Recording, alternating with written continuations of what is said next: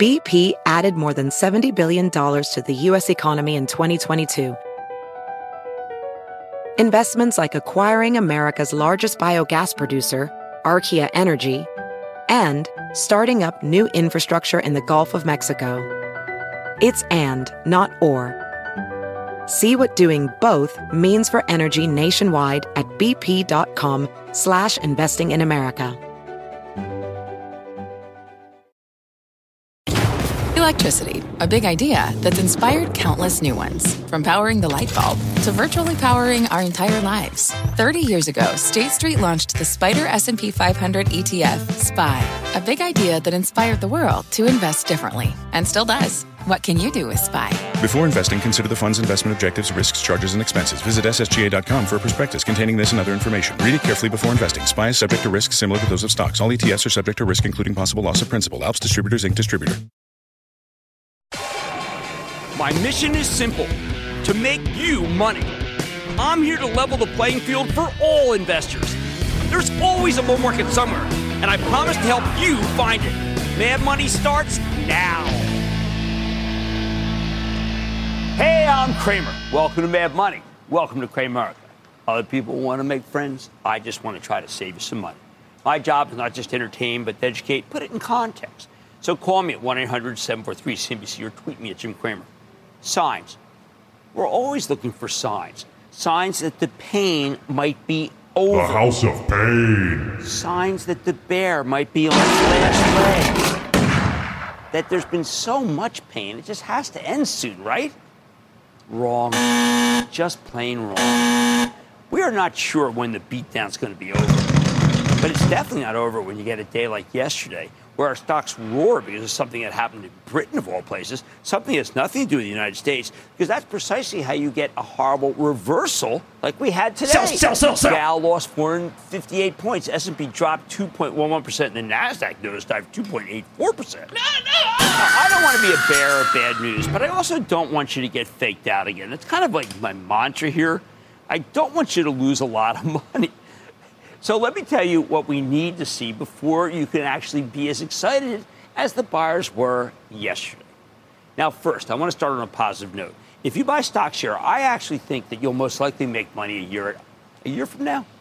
I say that because if you bought the most traded stocks the day before the crash of 1987, arguably the dumbest day in history to buy stocks, and then you held them for a year, you made good money.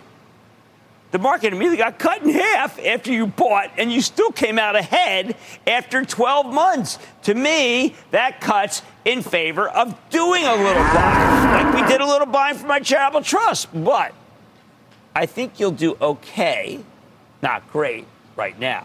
The market's oversold. There are a lot of good companies on the new low list. Eventually, owning them will work out. They'll do fine.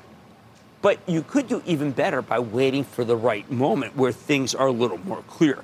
What does that moment look like? Okay, for starters, you need to understand that this is a bear market. And each bear market is unhappy in its own way, to paraphrase Tolstoy. This bear market's dependent on the Federal Reserve. And the hawks on the Fed need to be appeased before it can end. That's just the way it is. That's the script. And that's why we need to anticipate exactly what the Fed wants, particularly the hawks on the Fed. Unfortunately, there's one word of what they really want. They want pain. Specifically, they want to stamp out wage growth. And that hasn't happened yet. They want people to stop making more money or even outright maybe even make less money. The Fed's making that happen by raising interest rates to the level where nobody wants to start a new business or expand an existing one. With higher rates, companies that need to raise money may not be able to get it. This morning, though, we learned that jobless claims hit a five-month low. After all this tightening, you'd think they'd be going the other way. That claims number was nothing short of a disaster. The opposite of what a bull would be looking for. No wonder Loretta Mester, the president of the Cleveland Fed, came on Squawk Box this morning, Steve Litzman interviewer, and she sounded incredibly hard line about the need for more rate hikes. But that was only her first punch. It got worse. Later on in the day, she came out and said that even a recession won't stop the Fed from tightening. Even a recession. That may be the toughest talk I've ever heard from anyone in the Fed in 40 years. And believe me, I was alive and well when Paul Volcker was doing what he was doing. When you see low jobless claims after all they've done, it will most likely lead to another overheated employment number next week. which will cause still one more run-up in Treasury yields, something that's real bad for stocks. Messer is such a hawk that I don't know if she'll be appeased until we go to 5% unemployment, with food and wages both lower than they were pre-pandemic. I thought that that's exactly what she's saying. There will be others who hopefully aren't as hawkish from the Fed because she's a one-woman stock destroyer. But she speaks like her camp is in charge, and that is disconcerting. The Fed's not going to stop until we see more unemployment, which is why we need more high-profile layoffs. I know that sounds strange, but it's what we need. Sure, DocuSign's firing people. How could they not? Peloton is firing people, too. COVID play. Bed Bath & Beyond reported same-store sales down 28% in its flagship nameplate store. So, of course, they got to be firing people. But we need to see actually stronger companies doing the same thing. Well-run companies that simply don't have enough business. No, I'm not talking about the hiring freeze that Mark Zuckerberg announced at Meta. I'm talking about outright layoffs. We need to see it because that's what the hawks and the Fed want. They want bankruptcies. They want liquidations. You name it. And they want them from real big-name companies, not small-time tech outfits in Silicon Valley. If we're unlucky, the Fed will want to see stores in the mall going under. They want to see steel mills close. They want plastic companies going belly up. A whole litany of things. But notice I didn't say banks. The economy is so strong and the banks are so well capitalized that as rough as this moment is, I don't think it's going to be anything like 2007 and 2009. 2007, 2009, I'm calling that, you know what that was? That was cataclysmic. This is just incredibly nauseating. Here's one you can fix tomorrow. The Fed wants you off margin. Wants you off margin. You hear me? No more buying with borrowed money. And it wants speculation halted. Speculation is a sign that there's too much money out there, highly inflationary. So we have to watch all speculative assets and bet that they will be wiped out. Crypto's the poster child for speculation. So it needs to get crushed before the Fed will stop administering its tough medicine. Anybody who borrowed money to buy Bitcoin or Ethereum needs to be blown out of the water just to please these people. That's what the Fed wants. They also want the memesters to disappear because they, too, stand for speculative excess. A wipeout GameStop would probably make them happy. Apes, I told you not to buy that Bed Bath & Beyond last month, but you laughed at me. You made fun of me on Twitter, to which I say, sticks and stones may break my bones, but unread Twitter I posts never hurt me. Oh, and one more thing. NFTs, normally non-fungible tokens, but now something I can't say on TV that it stands for, they need to disappear, with anyone who buys them becoming closeless emperors. I like a lot of the people who own NFTs, but that doesn't mean anything. Good thing the NFT market's practically dead. At the same time, we need the help wanted signs to come down. They're still everywhere. You have to see many more lost or leased signs instead. I know these are not nice things that I am saying. Nobody wants a bad economy. I don't want you to get laid off. You don't want me to get laid off. But the Fed is going to make sure we have many, many, many more layoffs until they think inflation is under control. Eventually, people stop paying attention to their portfolios at all. It's all like the 5 stages of grief. We still have too much hope. We saw that yesterday. We need that stamped out to appease Mestre and her compadres. Finally, the Fed wants to see homes sitting on the market a long time, not best and final bidding wars. The Fed wants housing prices, your house, go down in price. We have nothing like that, nothing at all. Rates may have to go up substantially to make that happen. These are stark. These are vicious. They are far beyond what people were expecting until recently. But this is an aggressive, concerned, rightfully concerned Fed. We've had a good run of it, wealth building, and now they are taking some back if you let them. Me?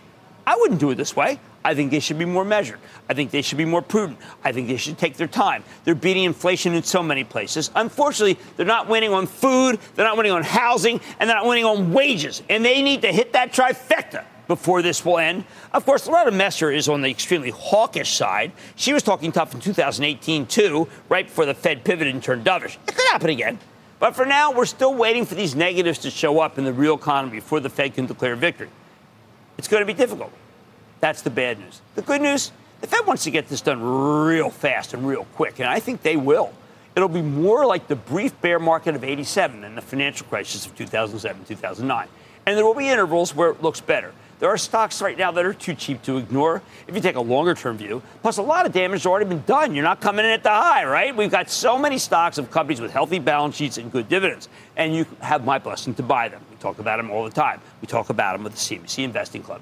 But the bottom line, until housing, food, and wages go down, this market's taking its cue from that great investment legend, Mr. T, as Clubber Lang in Rocky III. When asked what he was going to bring to Rocky Balboa, he said one word: pain!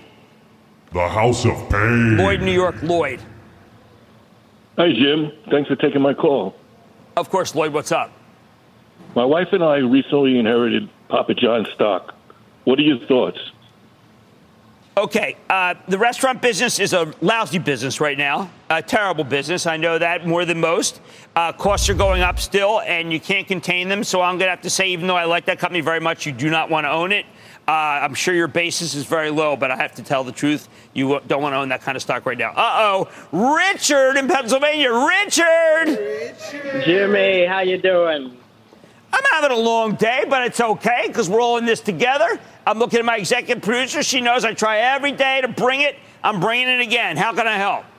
So I have noticed that the banks are reluctant to raise their deposit rates, CD rates. Do you think the banks are going to raise them? And are they going to make more money on net interest margin? My question is for Bank of America. Okay, I was doing this yesterday. I was doing the work on Wells Fargo because we own it for the Charitable Trust. And I have to tell you, I know that it's de rigueur to say this, but I think the banks could be the leaders coming into the next cycle. Why do I say that? Because they are going to pay you very little on your interest on your balance account, and they're going to make a lot of money. It's going to be very much like 91, 92. I cannot believe that I'm old enough to remember that. Most people who are watching 91, they may not even been born, but let me tell you, that was some great time for buying banks. Let's go to James in Washington. James! Booyah, Jim. I'd like your opinion. Booyah, James. In this market, is my stock a buy, sell, or hold? My stock is Generac, GNRC. Okay, I think our grid is so horrible, and I think the inventions that Generac's doing are so good that I actually like the stock here. It's down 50% for the year. I think if I wanted to buy 100 shares, I'd buy 25 here, and then every 20 points down, I'd buy more. So you say, well, why don't I wait till it's down all the way? Because it may not get there. I think it's a very interesting company for this time. I like it. Now, if we're talking about stocks with healthy balance sheets, you have my blessing to buy small, just like we're doing for the CNBC Investing Club. I think it's too late to sell. But until housing, food, and wages go down, well, let me tell you, the market's bringing you one thing. It's Clubber Lang's pain. Man, money tonight. Morgan Stanley, an Investing Club stock favorite, has a key thing going for it, and it's incredible leadership. So tonight we're checking in with James Gorman to discuss everything from volatility to the bond market to your money. Then the used car cohort has collapsed ever since it peaked last summer. So is there still room for the sector to cruise higher, or has the opportunity come and gone? You can tell what I think. I'm taking a close look at the space. And yesterday's bounce had investors hopeful for what's to come. But today's tape told a completely different story. I'm breaking down exactly what happened and how negative it was about what occurred yesterday. So stay with Cramer.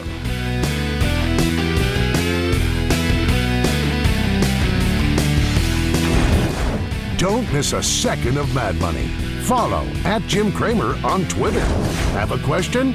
Tweet Cramer. #MadTweets. Send Jim an email to madmoney@cnbc.com or give us a call at 1-800-743-CNBC. Miss something? Head to madmoney.cnbc.com. Resourceful small business owners know how to get value from the purchases they already make for their businesses each month. The enhanced American Express Business Gold Card is designed to take your business further. It's packed with benefits and features like 4 times membership rewards points that automatically adapt to your top 2 eligible spending categories every month on up to $150,000 in purchases per year. So you earn more where your business spends the most. Plus up to $395 in annual statement credits on eligible business purchases at select shipping, food delivery, and retail subscription merchants.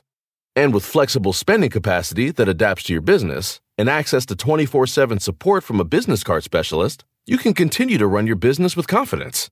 The Amex Business Gold Card, now smarter and more flexible. That's the powerful backing of American Express. Enrollment required. Terms apply. Learn more at americanexpress.com/business gold card. Brought to you by Eaton Vance, the symbol of advanced investing. What's inside your ETF? With Parametric Equity Premium Income ETF, you know. Inside you'll find institutional quality expertise from a specialized team with deep derivatives experience. Get to know what's inside PAPI, the symbol of alternative income, at eatonvance.com/CNBC. Before investing, prospective investors should carefully consider the investment objectives, risks, charges, and expenses. The current prospectus contains this and other information and is available at eatonvance.com. Read the prospectus carefully before investing.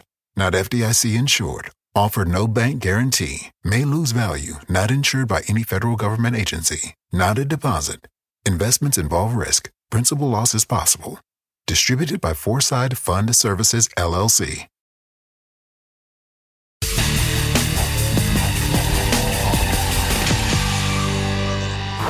Now that yesterday's unlikely rally has been repealed, we're back in no man's land, totally hostage to the Federal Reserve. Even though stocks have already come down dramatically, there's no particularly compelling reason to stick your neck out and get bullish yet. In short, it's a time when we could use some direction. Which brings me to Morgan Stanley, the best-of-breed investment bank that we own for our charitable trust. I've liked this one for a long, long time because it's made a gigantic pivot toward asset management, and that's a much more consistent game than the other guys. But I also like it because it's got great leadership. Ever since James Gorman took over in 2010, Morgan Stanley stock is up more than any of the other major banks. More importantly, Gorman knows the industry better than anyone. And that's why I'm so thrilled to speak with James Gorman, the chairman and CEO of Morgan Stanley, to get a better sense of this moment. Mr. Gorman, welcome to Mad Money. Jim, great to be here. Thank you. I cannot think of someone I want more on the show than you right now, James. Yeah. Not because I want hand-holding, but I like rationality. You've lived through bull and bear markets. A lot of people feel this bear market will never end. What's your historical perspective? Well, firstly, I've seen a lot of markets. I think you have to look at what drives the change in sentiment. And to me, I'm just not surprised. What did we expect? We've got a war in the Ukraine. We've got inflation at the highest we've had for 40 years. We've got the Fed moving aggressively on rates, having done nothing for 10 years. Rates have been zero. The market's awash with money. What did we expect? So you've had the bubbles that have been out there, the SPACs, the cryptos, and so on. They're getting washed out. So it's not totally surprising where we are. That's where I start from. If that's the case, then when we hear the Fed talking tough, it should talk tough, and it should take tough action.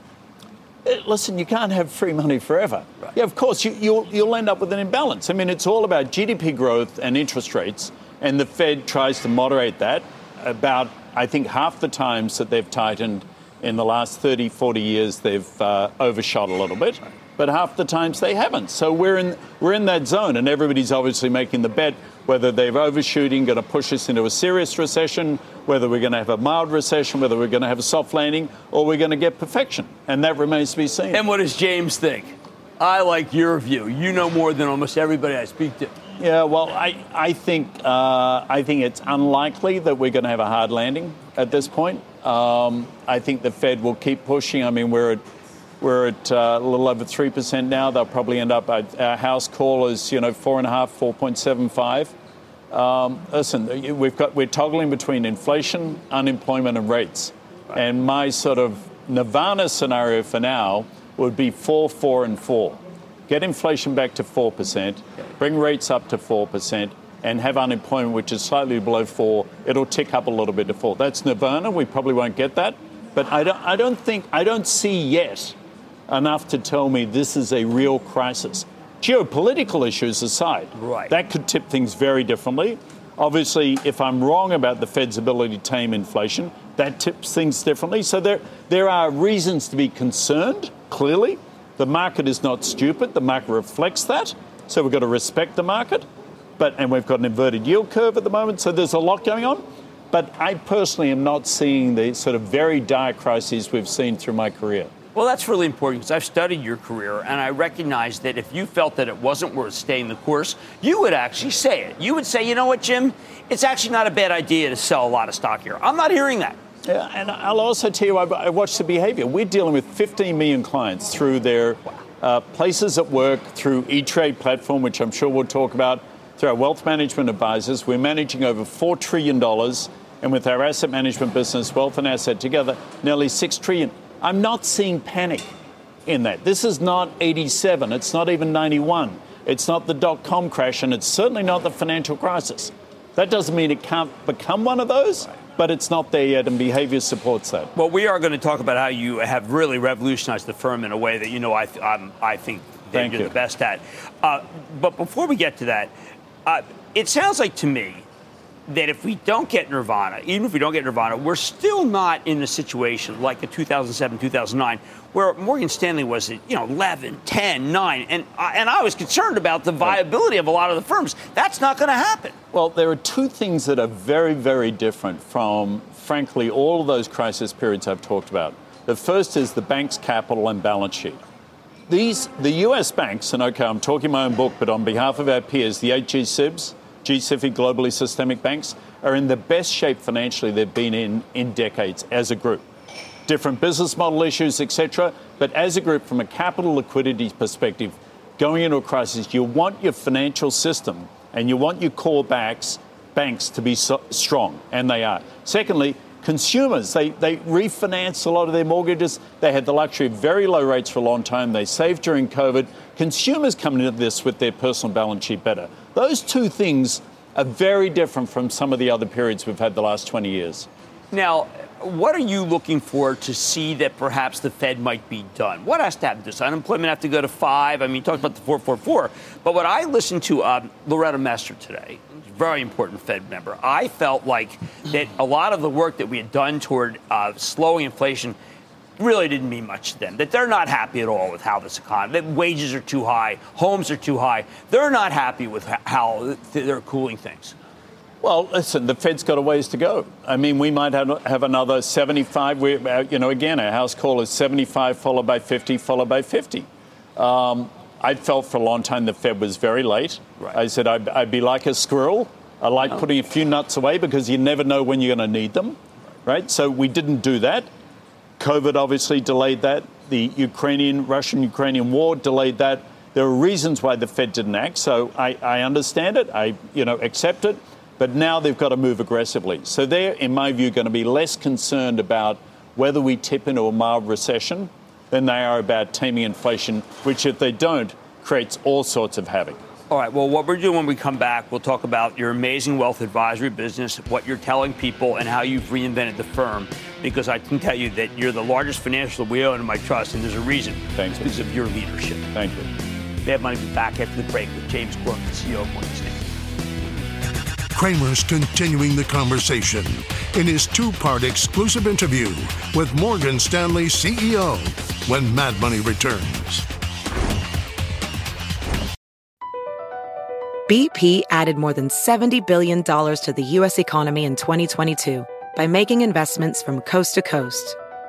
Investments like building charging hubs for fleets of electric buses in California and starting up new infrastructure in the Gulf of Mexico. It's and, not or. See what doing both means for energy nationwide at bp.com/investing in America. Looking for a rewarding, life-changing opportunity that enhances the lives of children in your community? With almost 50 years of experience, Huntington Learning Center is the nation's leading K-12 tutoring and test prep franchise, dedicated to shaping brighter futures for our students and franchisees. Huntington is the top revenue-producing supplemental education franchise in the U.S., and our proven system is the key to success for you and your students. The Huntington Advantage includes low startup cost, turnkey systems, dedicated support teams, national and local marketing support, and multiple revenue streams to help you build a life-enriching and profitable business. No education experience needed. In today's environment, the need for tutoring has never been greater. When you become part of Huntington Learning Center, you're filling an urgent need in the growing $5 billion supplemental education industry. To learn more, visit huntingtonfranchise.com. Make a meaningful difference, pursue your dreams of business ownership, and be a positive force in your community. Don't wait. Visit huntingtonfranchise.com today.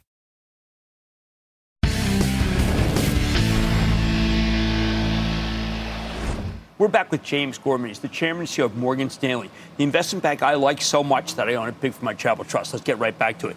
James, you have reinvented this firm. I remember the Morgan Stanley I applied to was kind of let's say a trade-em, whamma-jamma firm. Your company is now the premier wealth advisor company in the world. How were you able to do that? Well, firstly, we had a view. Right? You got to start with the point of view. And the view was that a separate trading banking business on its own was much less attractive because of its volatility to investors. So we needed some annuitized fee business. We had it in the old Dean Witter business and a smaller asset management, but they weren't at scale.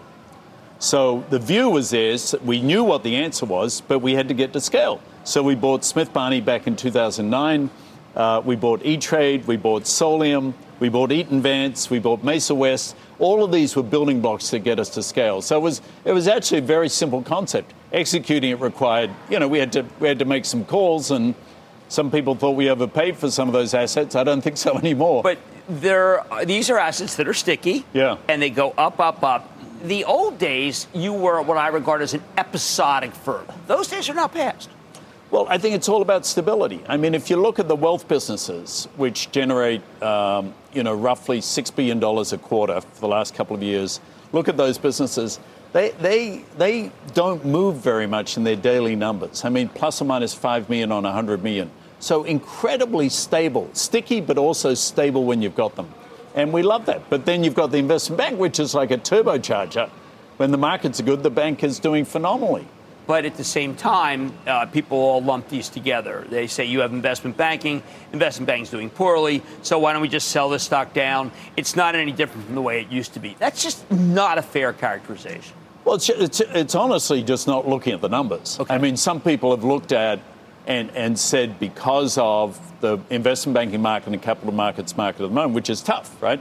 Because of that, these stocks are much less attractive. I say, seriously, take a look at what percentage of the revenues that we have that are tied up in those kinds of activities that are depressed right now. By the way, they're delayed. They're not shut down. Right. They're going to happen. Companies will go public. Deals will get done.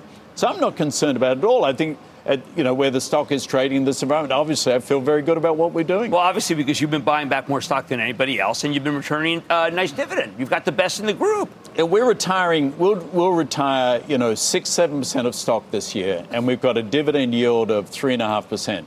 So shareholders are getting a 9+% return without getting out of bed. It's not bad, right? So I feel very good about the position.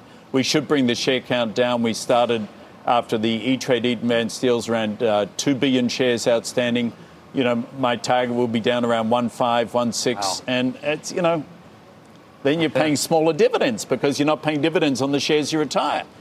Now, there was a time when if you told me that Morgan Stanley was going to own E-Trade, I would say, are you kidding me? Yeah. But it turns out that the wealth is in Solium and E-Trade. That's where it starts. You are going for the long ball. These are people who, if they save well, will become the premium wealth clients for the next 20 years. Well, and just give a call out to E-Trade. They just got rated the #1 online brokerage business yesterday by Clippingers, which is great. No, listen, we owned the financial advisor piece. Bang. Second leg, we needed to own the direct piece. Schwab, Ameritrade, phenomenal companies, Fidelity, we needed to be in there. We could build it or we could buy it. We bought E-Trade. Third leg, we want to own or at least be one of the top 2 competitors in the workplace with Fidelity. And through Solium and E-Trade, we've got that. So we're now managing something like 35% of S&P stock plans in this country.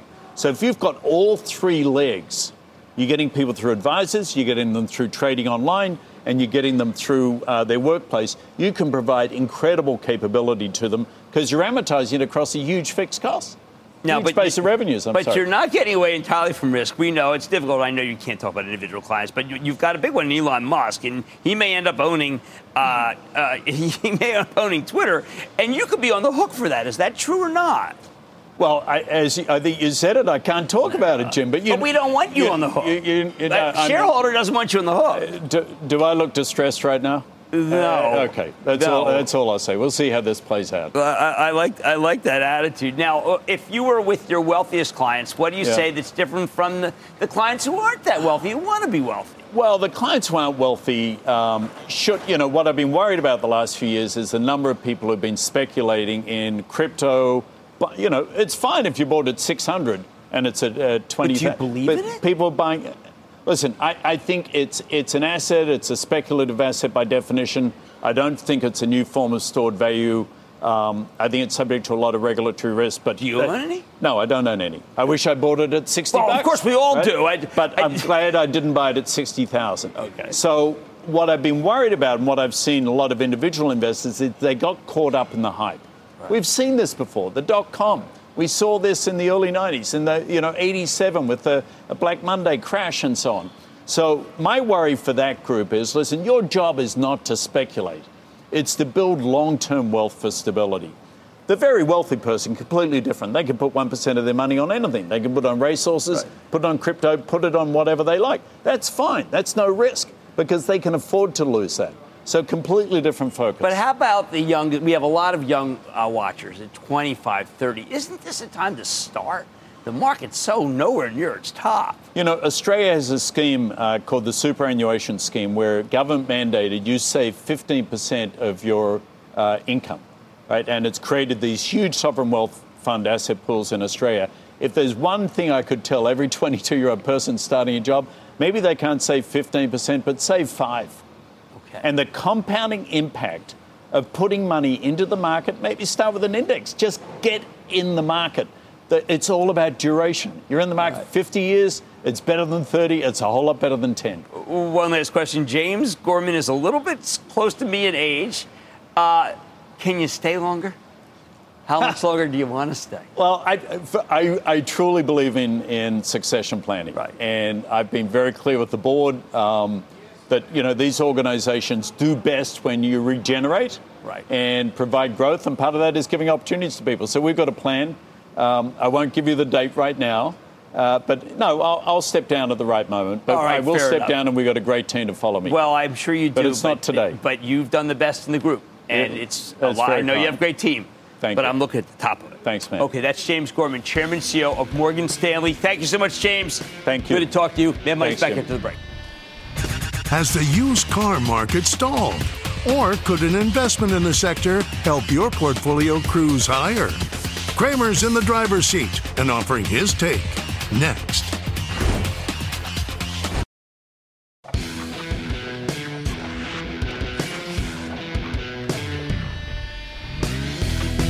As I made it clear from the top, we are really back on inflation watch now that we've woken up from yesterday's dream session to our nightmare reality, where the Fed Reserve is going to keep tightening and tightening until we get some price stability. But maybe we're actually making more progress on the inflation front than you might think, or even that the Fed realizes. When inflation started getting ugly, one of the first places where it got out of control was in the used car market. Thanks to the chip shortage, we didn't have enough new cars, even as demand for vehicles soared because people were fleeing the cities for the suburbs, work from home, and of course for the country. By early to mid-2021, used car prices skyrocketed higher, and they ultimately became a major contributor to high inflation. But what matters is that used cars were a great tell. Those price increases hit before we got more broad-based inflation. The whole group roared higher before peaking around last summer and then collapsing over the last year or so. I want you to be thinking about Carvana, CarMax, and AutoNation. Unfortunately, the actual price of used vehicles remained stubbornly high for most of the year, jacking up the inflation indices that they're part of before pulling back pretty hard over the last couple of months. Now, in recent weeks, though, investors started trying to bottom fish in the group. Today, we found out that was a terrible mistake when CarMax reported a devastating quarter, and that crushed every stock in the space. It was just brutal. So what's going on here? Why don't we start with something called the Manheim Used Vehicle Value Index, which paints the clearest picture of used car inflation or deflation. This index has been declining steadily since January, but each reading was still up year over year because of earlier price increases. For example, the Manheim Index reading for the month, it was down 2.3 from August, but it was still up 0.5% from last September. However, as long as the trend continues, then it's looking very likely we're going to see a year-over-year decline in used car prices next month. That's what's been awaiting. We're really hoping for that. It represents real progress in the war against inflation. Believe me when I say, like the top of the show, the Fed sees this as a win if we started getting year-over-year declines. A weird thing happened over the last few months, though. After getting obliterated earlier this year, the used car stocks started making a comeback.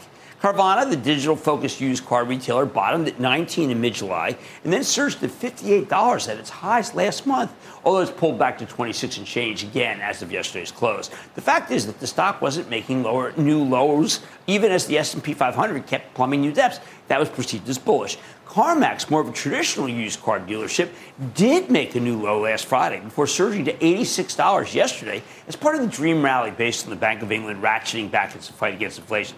Let me put it this way. From the end of April through last night's close, CarMax was actually up slightly, while the S&P was down 10%. I can't really say the stock was thriving, but it was certainly holding up better than the rest of the market. How about AutoNation, which is similar to CarMax? This stock bottomed at 96 in April, and it went out at 112 last night. Now, that's surprisingly strong performance for an industry that's directly in the Federal Reserve's crosshairs. Why the heck did so many people get excited about the used car stocks? Well, Carvana is a unique case because at its lows, many investors were worried that the company would actually go under because of its balance sheet. Fortunately, Carvana was able to raise several $1 billion in April, albeit at terrible terms. But that kept the business afloat. When the company reported its latest quarter last month, the results were substantially worse than expected, but the stock still soared 40% the next day because it had been beaten down so badly and there was a lot of short covering. The quarter wasn't apocalyptic, and that was enough for some people. As for CarMax and AutoNation, I think they were seen as trade-down plays. More demand for cheap stuff in a slowdown. And also their stocks were seen as extremely cheap. CarMax appeared, that's the operative word, appeared to be selling for 15 times earnings. AutoNation appeared to be selling for less than 5 times earnings. Emphasis on appeared. The used car stocks look cheap, but that was a trap because they simply can't meet Wall Street's earnings estimates in this environment. Sure enough, when CarMax reported this very morning, they gave you a gigantic shortfall. The company earned 79 cents a share. Analysts were looking for $1.39, much weaker than expected revenue. And same-store sales down 8.3%. That's horrible. Their total wholesale unit sales were even worse, off 15%. And each of those sales was much less profitable. CarMax is getting squeezed by bad affordability, inflation has made used cars too expensive, and weakening consumer confidence. Crosshairs of the Fed. They see consumers prioritizing smaller discretionary purchases, not making big-ticket items like cars and trucks. Worse, on the conference call, CEO Bill Nash talked about the cadence of the quarter. They were seeing low single-digit declines in same-store sales for June. Those numbers then fell sharply at the beginning of July, with August seeing declines in the mid-teens. In other words, the quarter started off bad, and then it just got much, much worse. When asked about the slowdown, Nash explained, there's not one single thing that I can point to, like, oh, this happened and that's why we saw the decline. I think it's just a continuation, kind of the deterioration of the overall consumer. Then he added, moving into September, we're seeing the same softness that we saw in August. Oh, man, that's real bad news for investors. But it's actually good news if you're the Federal Reserve waging war against inflation. Remember, that's our theme. CarMax also provides financing for its used cars, and that's not a business that you want to be in when the Fed's aggressively raising interest rates. Got to worry about bad loans now. The only positive takeaway here, CarMax actually gained market share during the quarter. In other words, this is how the used car business looks when a company's doing well versus the competition. Just imagine how the other guys are doing, the ones who lost market share. It's no wonder the whole used car complex collapsed today. CarMax plummeted 25%. Pin action sent Carvana down 20%. AutoNation losing more than 10% of its value. And the smaller Lithium Motors of Medford, Oregon, sinking 7%. Sometimes when a stock looks cheap, that's simply because it is a value trap. But we care about the used car business because of what it tells us about inflation. And the bottom line is this. When you look at this quarter from CarMax, it tells you the Fed's been incredibly successful at eroding consumer confidence. Jay Powell doesn't want people to spend their money on big-ticket items, and it sure seems like everything's going according to plan when it comes to used cars. Again, we want the Fed to win, but not by throwing any of these companies into permanent purgatory. A tough Fed, though, if it isn't careful, will do just that. Let's take calls. Let's go to Dave in New Hampshire. Dave. Hey, Jim. How you doing? I am doing fine, Dave. Thank you for calling. How are you doing? Okay. I think you're great. I've been with you quite a while. My stock tonight, Jim, is Tesla. I'm also hearing a rumor about Elon Musk and Rumble. I don't know what that is all about. Well, look, here's what we know. We know that Tesla's best in class. We know that if China, they're even making their numbers in China. We do think the world of Elon Musk. I think Tesla is going to bounce here. I never recommend calls on this show, but I would be paying deep in the money calls just in case something happens in that lawsuit with Twitter that causes him to have to sell. Let's go to Lisa in Nevada. Lisa. Hey, Jim. How you doing? Oh, these days are getting hard, Lisa, to tell you the truth. They're really getting hard. How can I help? Well, Jim, I want to talk about ChargePoint.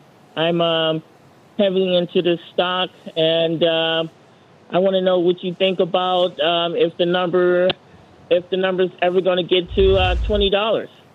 Well, I'll tell you, here's the problem with ChargePoint. It's in the right place, but it's speculative. And the stock market, as we've been saying, is disliked by the Fed for its speculative nature. And ChargePoint is, even though totally right zeitgeist for our country, too speculative for mad money. All right, we care about the used car business because of what it tells us about inflation, and the Fed should care too. And when you look at this quarter from CarMax, it tells you the Fed's being incredibly successful at eroding consumer confidence. Maybe that will help. It's not clear to me. Bad Money's back in. Right? Coming up, Kramer takes your calls, and the sky is the limit. It's a fast fire lightning round. Next.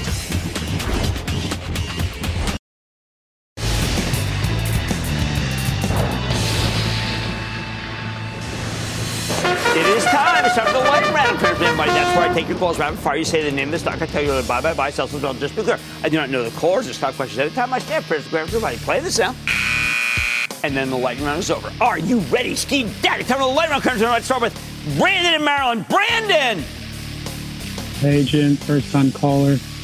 I'm calling about a global e-commerce stock. I want to get your opinion on Alibaba. Numbers are coming down. Price target's coming down. I do not want you to touch that stock. Let's go to Dusty in Virginia. Dusty! Hey, how you doing, Jim? Good to talk with you. I'm doing well, Dusty. How are you? I'm great. I would like your thoughts on the Sherwin-Williams Company, SHW. And I think that the price earnings multiple is still way too high on that stock, even though it is profitable and good company. I think the stock goes lower. How about we go to Jack in Massachusetts? Jack. Yes, Jim. Thanks for taking my call. Of course. Charles Little Labs. Buy, sell, hold. All right. I think Charles Little Labs has come down so much, down 50%. It's got finally doesn't have a high price earnings multiple. I would actually start buying that stock right here, right now. Let's go to Karen in Georgia. Karen. Hi. Thanks for having me, Jim. So should I hold or sell my shares in Cassava Sciences? Okay, so this is a fantastic speculative play. As long as you understand that it's speculative, because it's I do a lot of work with neurologists, and this is the kind of company that could strike gold or not. But you've got to understand you could lose everything. Let's go. I mean, that matters. Let's go to Jake in Pennsylvania. Jake. Booyah, Jim, here from the suburbs of Philadelphia. How about those Eagles? Oh, go Birds! Go Birds! And what's happening? Calling to get your thoughts on RVNC, Revance Very good dermatology and aesthetic medicine. They've got the right drugs. I think people like it. It's good in this environment. It's okay to buy. Let's go to Bill in Illinois. Bill. Booyah, Jim from the Jetstream. I'm a long-term airline pilot and interested in Boeing stock, and wondering if you're thinking it's a buy at these low levels. Now we're seeing, first of all, I think you had a great job, but I got to tell you, there are a company, China's developing its own plane. Now, they've been doing that for a long time, but it's hurting Boeing stock. Boeing actually probably needs a break or two, and I just can't see where they're going to get it from. So I'm going to have to say right now, you still got to avoid the stock. Marty in Virginia, West Virginia. Marty. Booyah, Jim. Long time, first time. I'd like to Excellent. A small legal tech company by the name of CS Disco. Don't need it. Don't need it. Don't want it. Expensive stock. Losing money. We do not buy money losers in this environment when there's so many companies that are making a killing. Dave in Illinois. Dave. Dr. Kramer, my mad Tuscan friend, how are you? Dave, more days like this, it couldn't be better, right? You and me together. Yeah. We need to go to the Bear's restaurant, okay? I'm there, buddy. Yeah, Corner. Jim, your thoughts on CGen? All right, down here, I don't understand. I think Merck has to buy them. I really do, Dave. I would not sell this stock here. I'd be a buyer. And I got to tell you, all I can say is that when I see that stock there, I think, Merck, you need the growth, you do the buy. And that, ladies and gentlemen, is the conclusion of the Lightning Round. The Lightning Round is sponsored by TD Ameritrade. Yesterday's move higher had investors hopeful for the future of this market. But what explains today's sudden turn?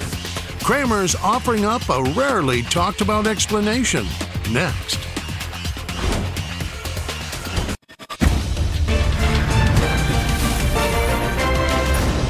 Tomorrow, kick off the trading day with Squawk on the Street. Live from Post 9 at the NYSE. 2.5 million weddings will take place this year. The highest since '84. One reason why Walmart's selling dresses now. That's a lot of weddings. 2.5 million? So that would be 5 million people. That's incredible. Look at him. How many shoes? It all starts at 9 a.m. Eastern.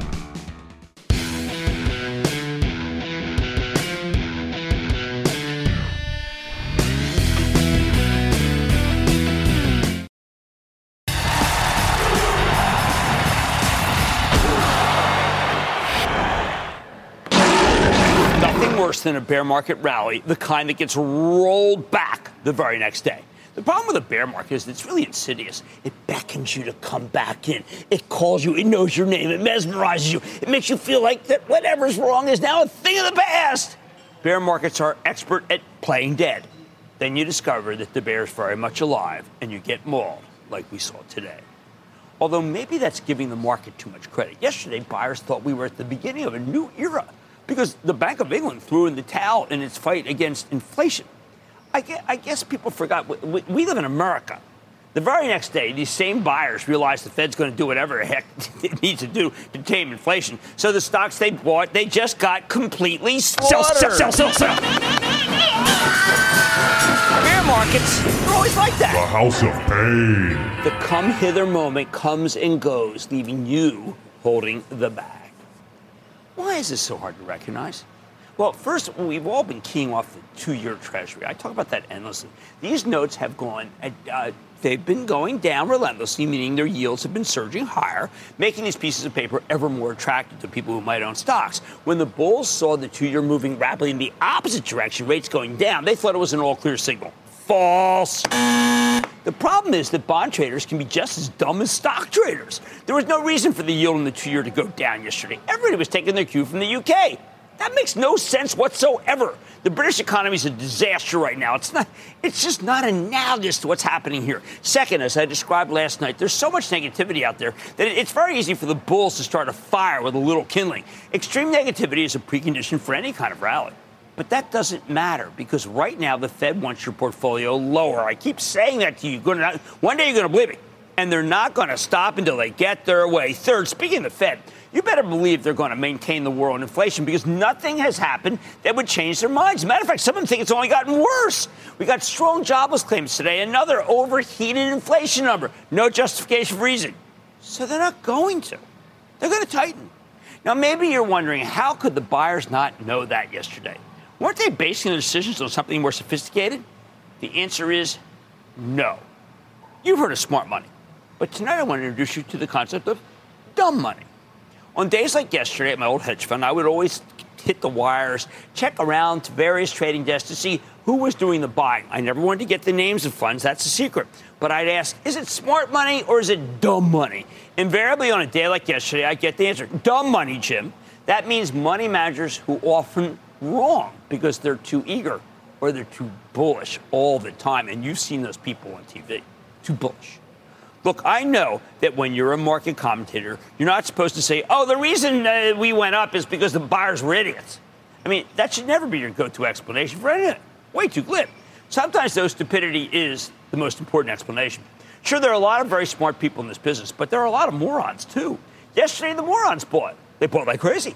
And when the dumb money wants to do something foolish, nothing can stop them. They have every right to be as stupid as possible. You got to remember, in a bear market, there are plenty of people who are eager to do stupid things. Sometimes they dominate the action. The important thing is that you can't take the averages seriously when they come in and buy, because that's how you get your guts ripped out. So next time you see a market go up for no reason whatsoever, that's cogent or germane, ask yourself if it's just you think the dumb money doing it, and chasing a rally, well, let's just say one based on nothing, you must never do that. I like to say there's always a bull market somewhere. I promise to try to find it just for you right here on Mad Money. I'm Jim Cramer. See you tomorrow. The news with Shepard Smith starts now. BP added more than $70 billion to the U.S. economy in 2022. Investments like acquiring America's largest biogas producer, Archaea Energy, and starting up new infrastructure in the Gulf of Mexico. It's and, not or. See what doing both means for energy nationwide at bp.com/investing in America.